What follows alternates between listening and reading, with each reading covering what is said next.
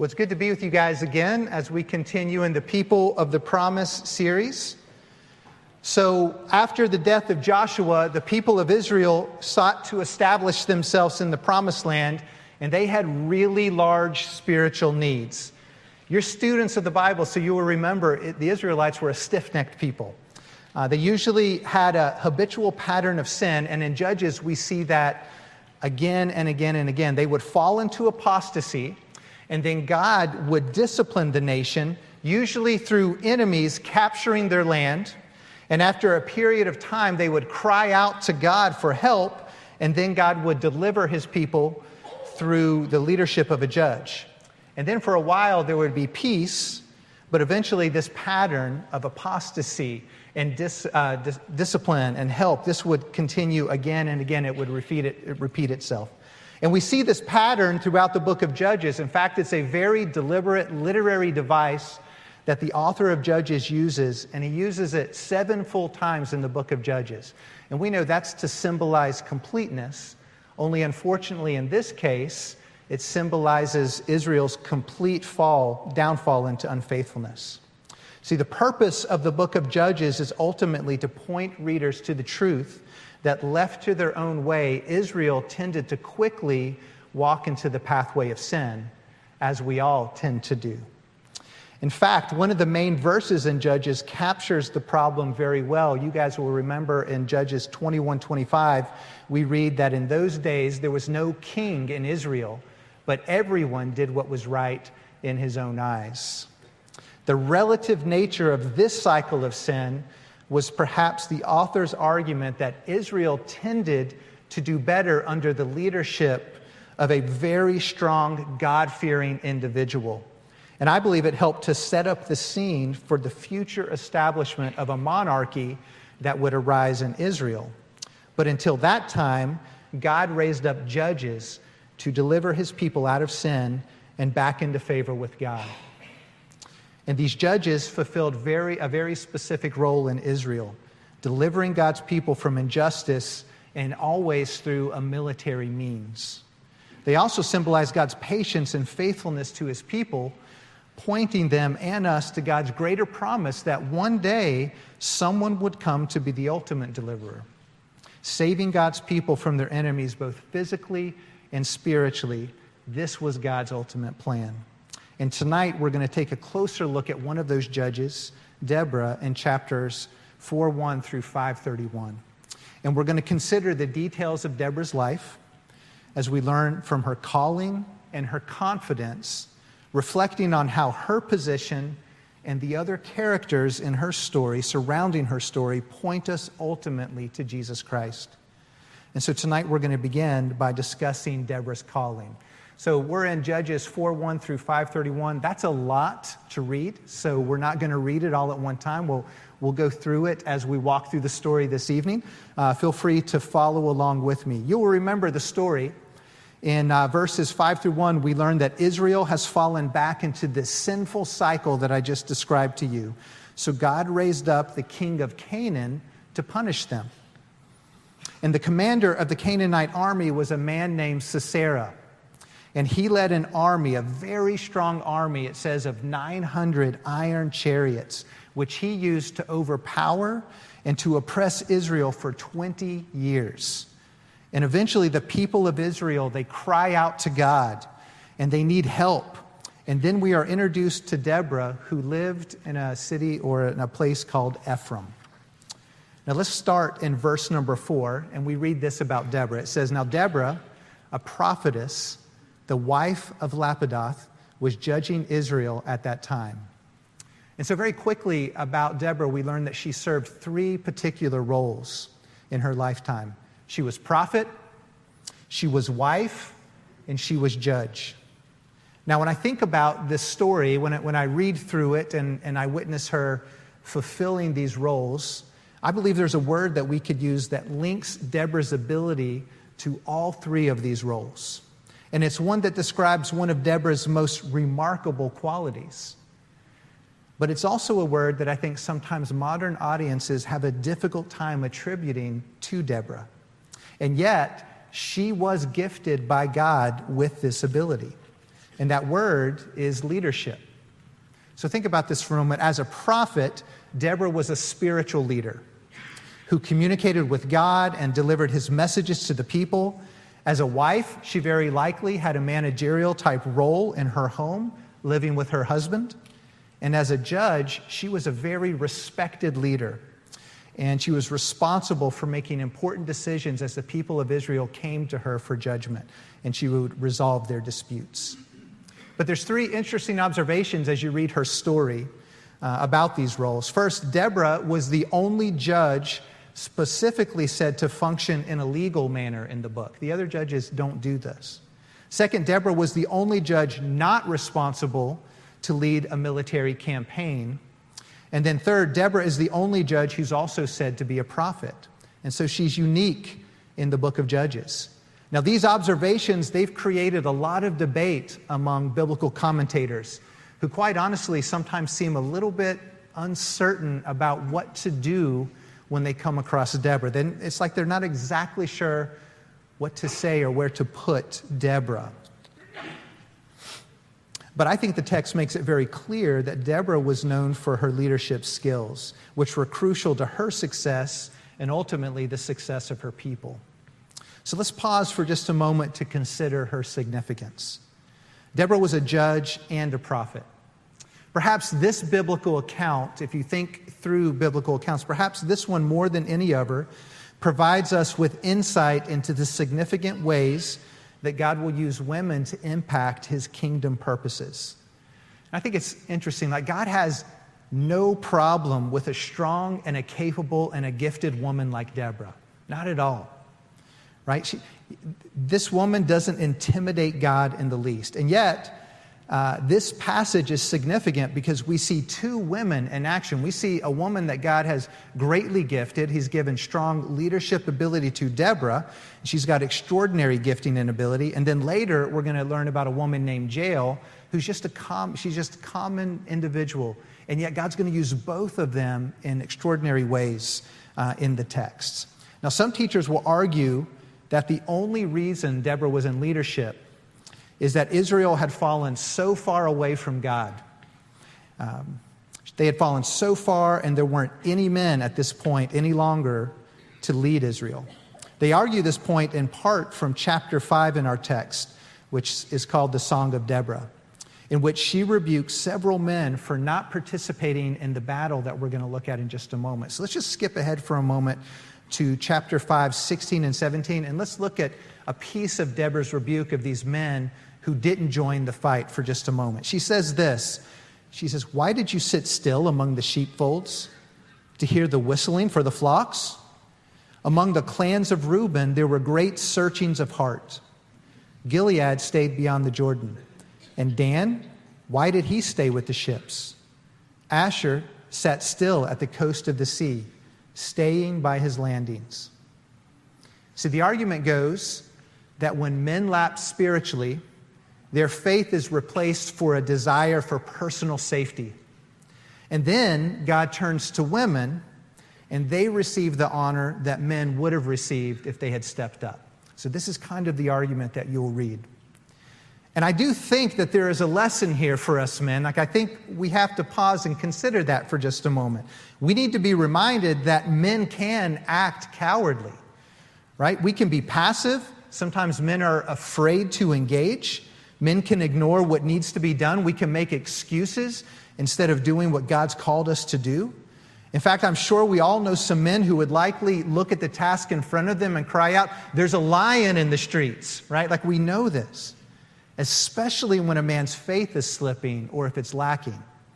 Especially when a man is doing what seems right in his own eyes as opposed to obeying the clear word of the Lord, which is what we see in these chapters. So I think this is a lesson that we need to learn. I think it's a conversation for us men to have, but I don't think that it needs to be made at the expense of a capable female leader in the Scriptures. Deborah was not proven capable simply because there was no capable man available to lead. Deborah was capable because God gifted her to be capable. The text never actually says that there was no male leader to be found. And when we pull too much on that thread, I think we explore it, but when we pull too much on that, I think we miss the impact of what God's really attempting to say through the leadership of Deborah. The text instead suggests that Deborah had a long-standing and an established ministry to the people. In verse 4, we learn that she was already judging Israel at this time. She had actively been judging them. In verse 5, we see that she is a trusted leader whom the people sought out and came to her. They've been doing this for some time. In verse 6, we learn that she fulfills her role as the mouthpiece of God, as the prophet. God speaks to her, and she's quick to obey him. And so we see that God has gifted her with wisdom and insight and leadership ability. In fact, teachers shouldn't be too surprised to find a woman like Deborah. While she was certainly unique in the time of the judges, she really wasn't unique in the whole of Scripture. The reality is that throughout the Bible, both men and women have been used in very significant ways by the Lord. They both have led, they both have prophesied, and they will again. So, for example, just consider Joel 2:28, which even promises this idea. In the last days, God will pour out his Spirit on all flesh. Sons and daughters will prophesy. So I think it's important for us to remember that. We tend to look at stories like Deborah's through a particular lens, right? We look at it through the lens of leadership as gender specific. And we should look at it through that lens, because in the church, leadership is gender specific, right? And that's okay. That's right. God has designed it that way. That's the way that should be. But I think when we're talking about leadership roles in the church and we're talking about spiritual gifting, we're not necessarily talking about the same thing, right? Spiritual gifting is not necessarily gender specific. And if you read the story of Deborah, I think you'll see that she really has no issue at all with God's established gender roles. She's not questioning that. She's not trying to step out of her lane. That's not what this story is about. Just consider first in verse number 4, when Deborah is introduced to the reader, she's introduced as the wife of Lapidoth. Now, I don't know, that this is really fair, but if Deborah were alive today in such a leadership position in our society, if she was like a modern feminist who was leading in the United States, probably she would likely have a hard time being introduced by her husband's name. It's possible. But back in her time, this wasn't an issue for her at all. She had no concern about being identified with her husband, even though she was the most influential leader in Israel at that time. So I don't think that this is any bit of modern feminist theology finding its way into our biblical text tonight. Deborah understands her place. In fact, later in the text, when she's relaying God's message to Barak, there's no presumption on her end. She isn't attempting or suggesting that she should take on a military role. She isn't claiming that the army belongs to her. She doesn't want to lead it. Instead, she summons God's leader. God tells her to call Barak, and she does it. And she gives God's message to Barak and tells him to go lead. This is what we see her doing. Her role is to be the mouthpiece of God, and she stays in her lane. Deborah understands her gifting, she understands her calling, and she understands her place. And I think that's actually a beautiful picture of humility. Because when we know who God's created us to be, when we understand the task that he's given us to perform, and we go about doing that to the best of our ability, we're walking in humility. We understand the value that we bring to that task. It's when we step outside of that and we try to take more than what God's asked us to do. That's where we begin to struggle with the pride. That's not what we see in Deborah this evening. So she understands her gifting. She understands her calling. She's not stepping beyond her role. So I think if we can remove the gender role conversation from her story, we can truly begin to see what God wants us to learn from Deborah. Because what matters in this story really is God's power and his ability to bring about his purposes. I think a main theme in this chapter is how God will use whomever he chooses to use. Whether man or woman, whether weak or strong, whether confident or hesitant, God will use whatever tool or vessel he desires in order to accomplish amazing things. And he does it with no apology. And he does it for his glory. And he actually does use Deborah in one other role. If you look with me in chapter 5, 7b, you'll see that Deborah calls herself Israel's mother. She says, until I, Deborah, arose, a mother in Israel. I find this significant for one reason. I believe God uses Judges to point us forward to Jesus Christ. Because Judges is a book about God delivering his people from this huge mess that they've created, right? We see it just gets worse as the book of Judges go on. I remember when my kids were little and we used to let them listen to some Bible stories at nighttime when they fell asleep. And I remember thinking, maybe we should download Judges and let them listen to it. But then I was like, what am I thinking? Like, Judges gets pretty rough the more you go through Judges, right? It's a big mess, and God's continuing to use his people to deliver, like his chosen people, to deliver his people out of that mess. But that's also the story of the gospel. God is delivering us out of the mess that we have made.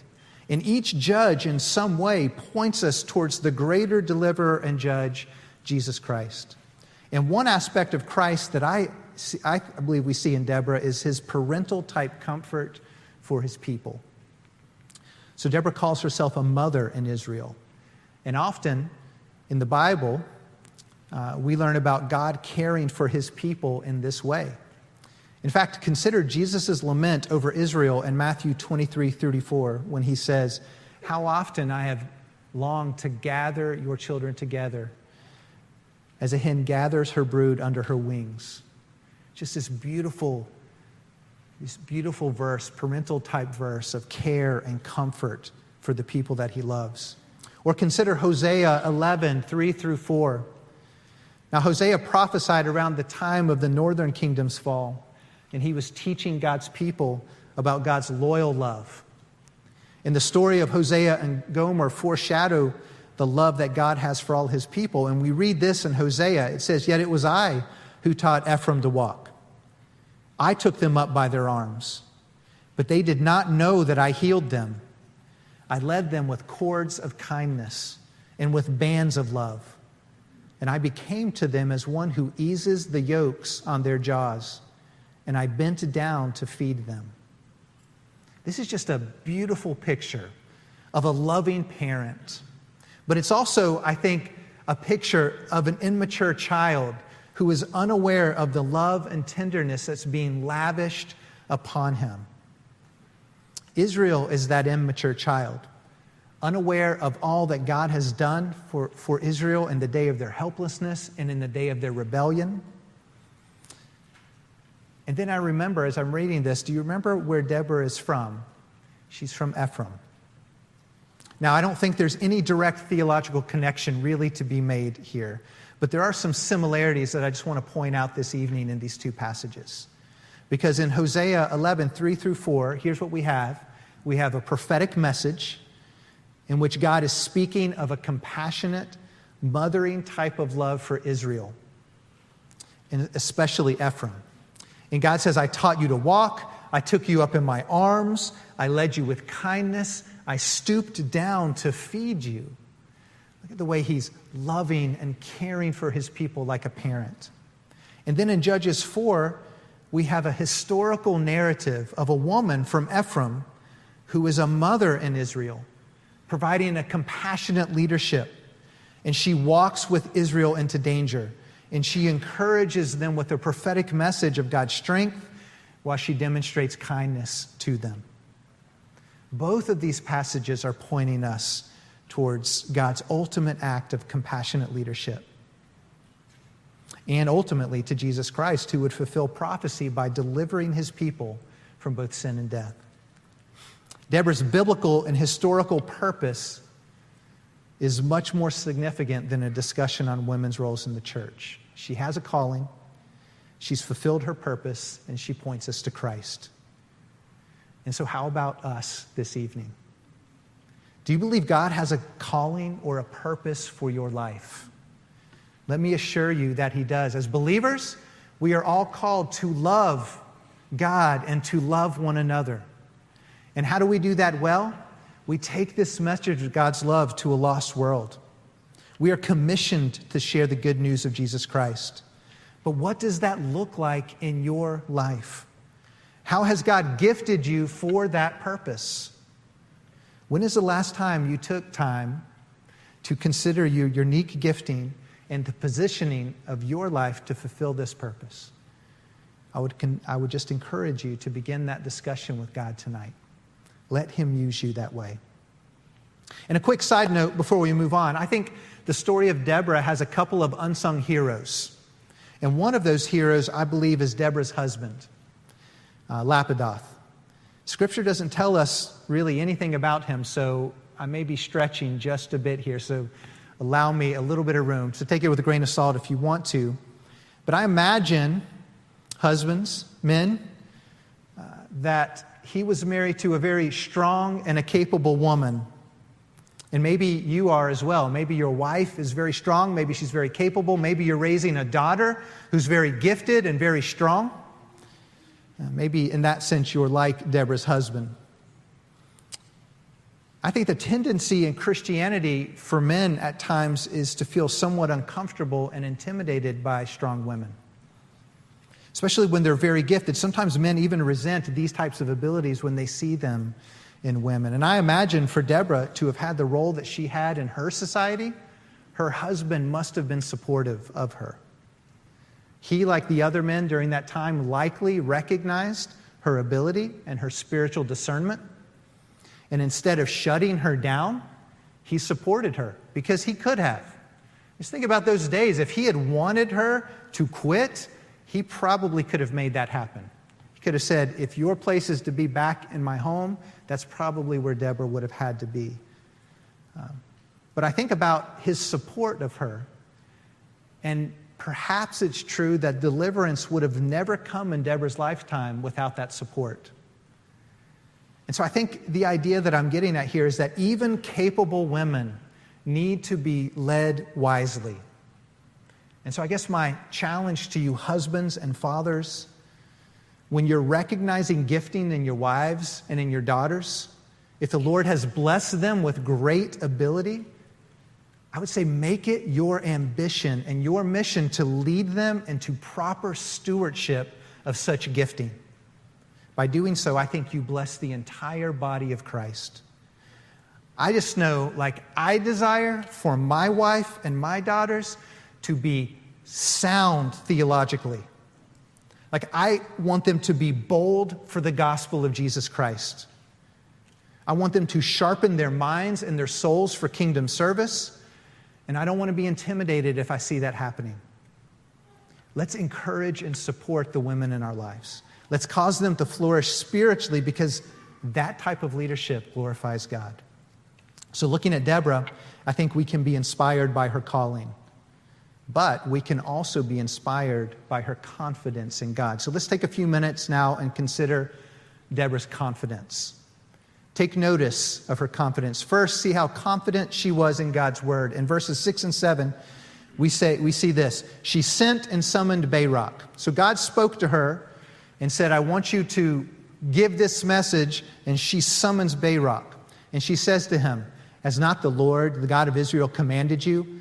Go, gather your men at Mount Tabor, taking 10,000 from the people of Naphtali and the people of Zebulun. And I will draw out Sisera, the general of Jabin's army, and meet you by the river Kishon with his chariots and his troops, and I will give him into your hand. Here's what I notice about it. God spoke to her and said, do this, deliver this message, and there's no hesitation on her part. God spoke and she acted. She didn't question him. She summons Barak, telling him the Lord said go, so go. She didn't spend time wondering if maybe she had misunderstood or questioning if the plan was sound. God spoke, God commanded, and Deborah acted in obedience.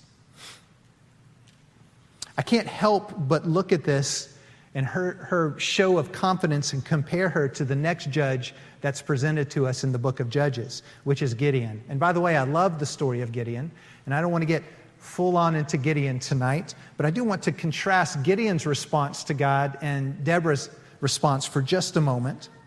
Because when God appears and tells Gideon in 6:12 through 13, he says, the Lord is with you, O valiant warrior. And I'll just pause there for a moment. I know if God appeared to me and he said, oh, Steve, the Lord is with you, a valiant warrior, I'm probably down on my face immediately, right? Like before him, probably scared to death, but there's a part of me that's encouraged, right? Like, he just called me a valiant warrior. Like, I would love to hear that.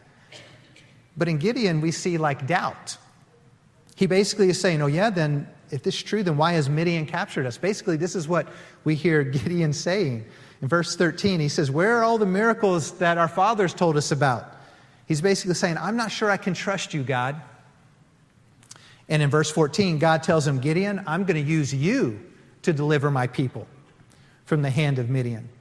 But again, Gideon doubts, and he basically says, how can I do that? I'm too small, like I'm the weakest, like I'm not sure this can happen. But God patiently responds to him, and he says, I'm going to be with you. Like verse 16, Gideon, I'm going to be with you. You don't have to be afraid. But Gideon still doubts him, and he basically says in verse 17, well, then give me a sign. And so this back and forth goes on between God and Gideon for the rest of the chapter.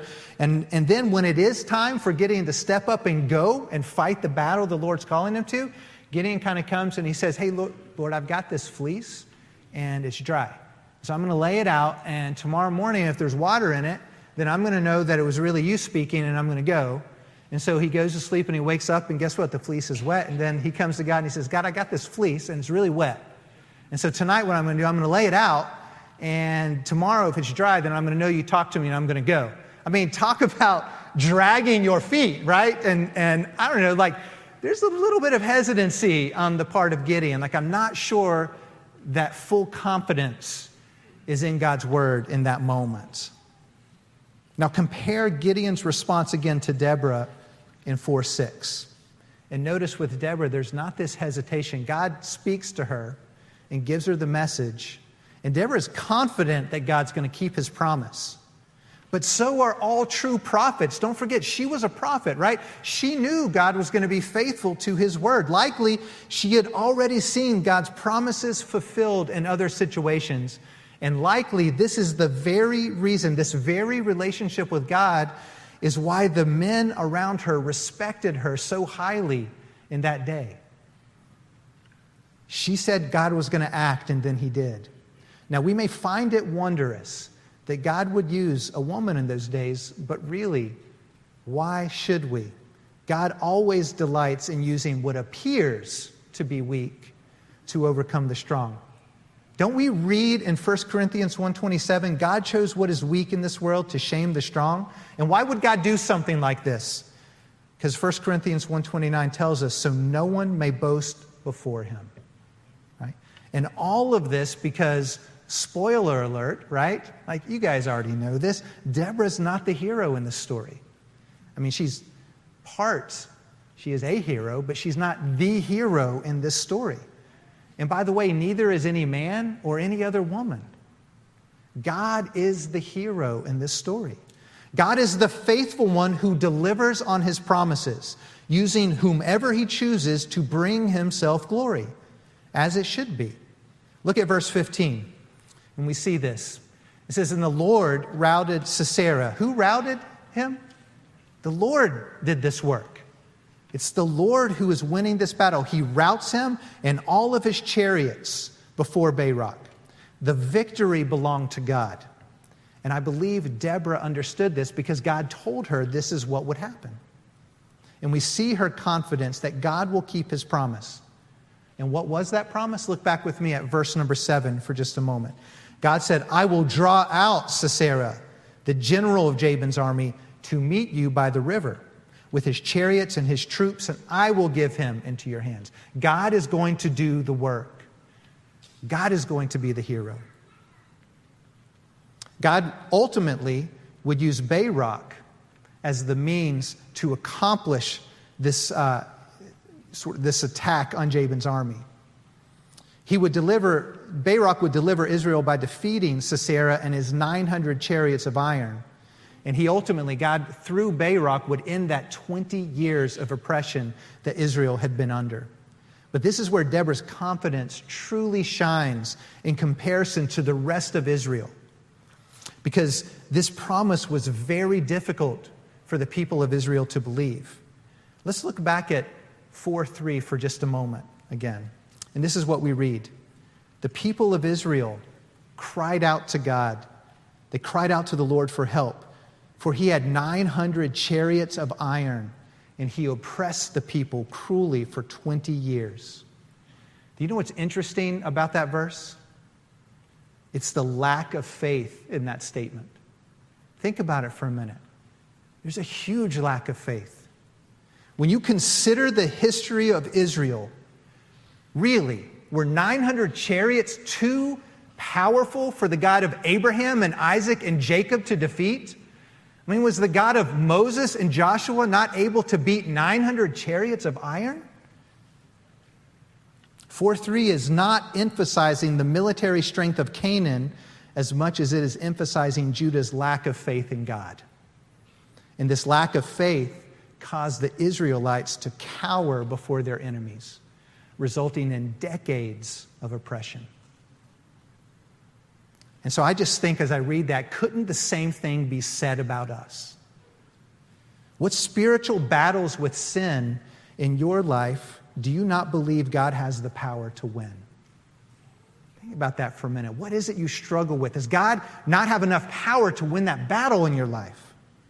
Where do we attempt to make peace with sin in our life because we don't believe God will drive the sin out? We struggle with this. What is the iron chariot keeping us from confidence in our Lord?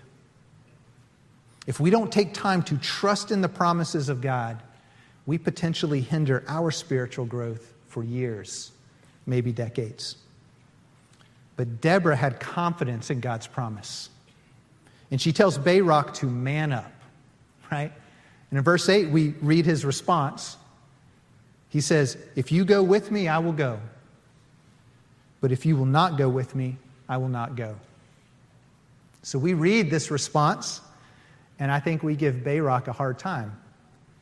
I think because of the hesitation that we see in him, right? And he is hesitating. The hesitation causes us to view Barak as timid and as a weak-willed man hiding behind a woman. We view Barak as afraid to go into battle alone, and by alone, I mean without Deborah. That's kind of what we see in Barak in this moment.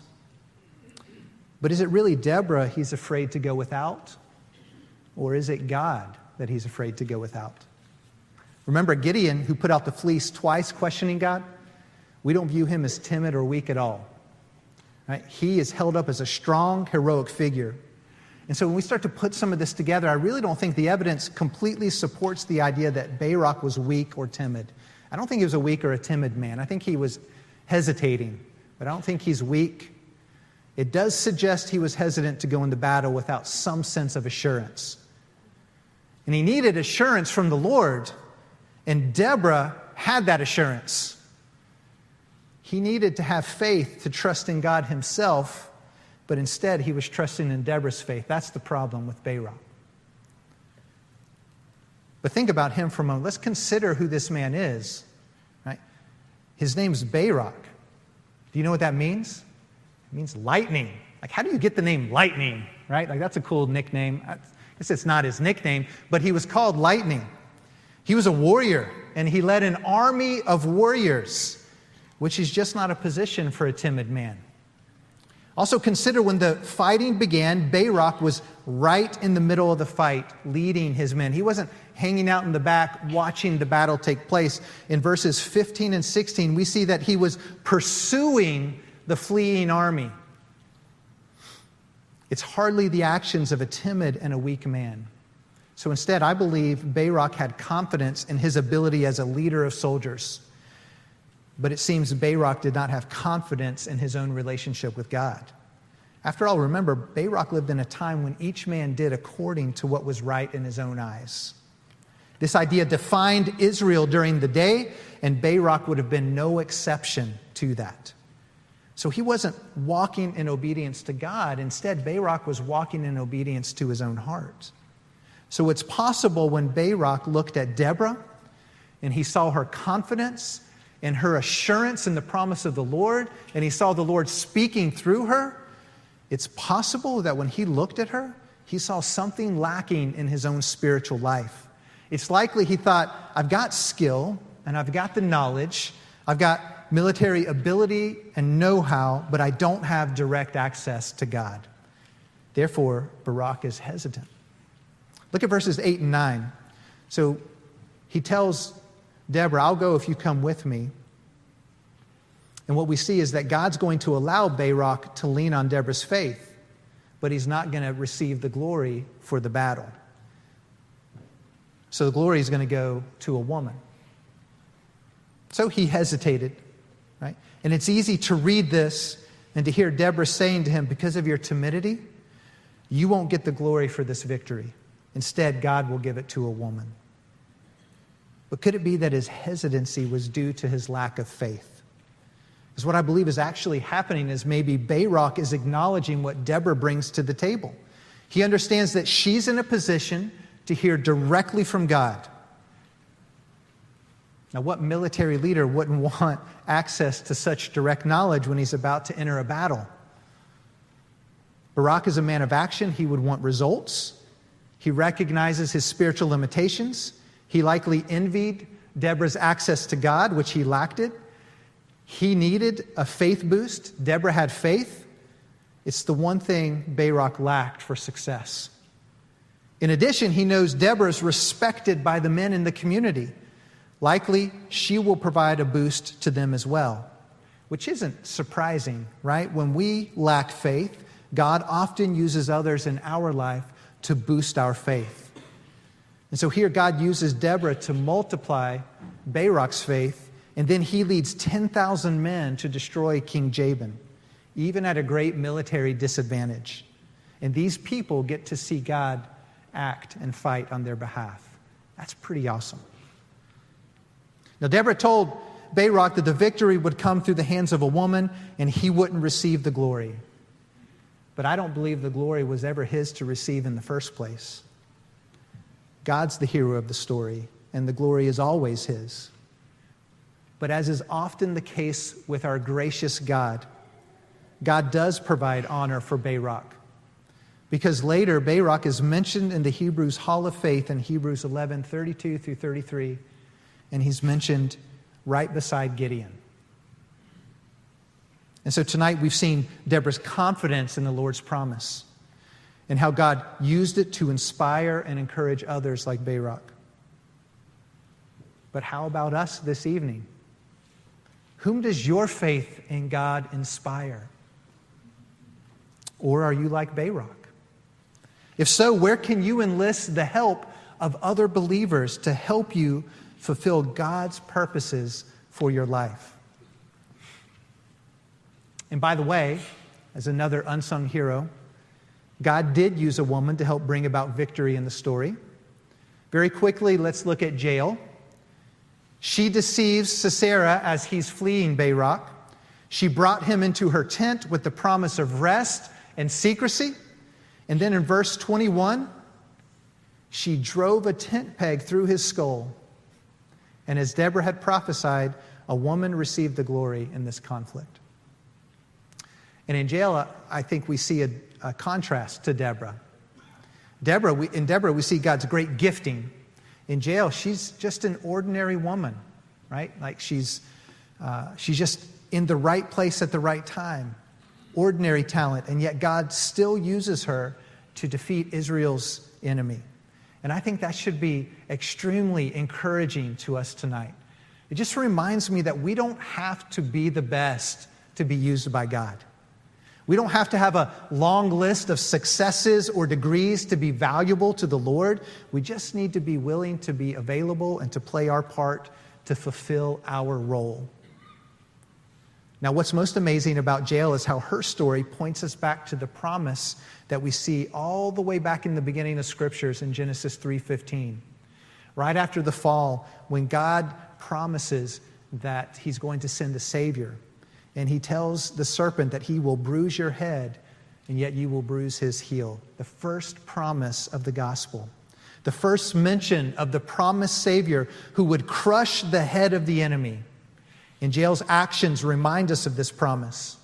We remember that bad guys get their skulls crushed, and that our ultimate deliverance would come through a woman's son who would crush the head of the serpent. So be encouraged this evening because God is always moving. I remember the very early days of my faith walk when I first came to know the Lord. And the lessons, these men that God put around me in those days, and they taught and they demonstrated such great love and concern for someone, first of all, they didn't even know. Like, they found me on the campus. They didn't know me. They shared the gospel with me, demonstrating the love of Christ to me. And very quickly in my faith walk, they taught me Matthew 28, 18 through 20, the Great Commission. And I was inspired by the Great Commission. I think you guys know it, right? I was encouraged in those days to memorize it and to seek to play my part in fulfilling it. And I'm sure you're familiar with it, but just as a refresher, let me remind you of what the Great Commission calls us to. It says, Jesus says, "All authority in heaven and on earth has been given to me. Go therefore and make disciples of all nations, baptizing them in the name of the Father and of the Son and of the Holy Spirit. And behold, I am with you always, even to the end of the age." I think in those early days when I began to understand what God was calling us to in this commission, it's the first time I realized I can be a part of something. I can be part of something that's much bigger than myself. And as I learned about my responsibility and what Jesus had commanded his church to be about, I wanted to be part of that. Hudson Taylor said, "The Great Commission is not an option to be considered. It is a command to be obeyed." John Wesley said, "You have one business on earth, to save souls." Isaiah the prophet said, "I heard the voice of the Lord saying, 'Whom shall I send? And who will go for us?' Then I said, 'Here I am, send me.'" Friends, we've been given a purpose, and we each have a role to play in fulfilling that purpose. We've each been gifted, and we've been positioned to play our part in that task. So let me encourage you this evening. God is moving. Seek to be available like Jael. Be humble and willing like Barak. Be supportive like Lapidoth. And be faithful and confident like Deborah. Because when you do, you will begin being faithful to your part, and it will glorify Jesus Christ and position you to help fulfill the work that he's left for us. Let's pray. Lord Jesus, thank you for purpose. Thank you for a chance to live out and share the gospel with others. We ask that as we go about this task, you would help us to love like Christ and to be bold like so many of your servants who came before us. May you find us willing and available to do all that you called us to do until you call us home. We pray this through Jesus.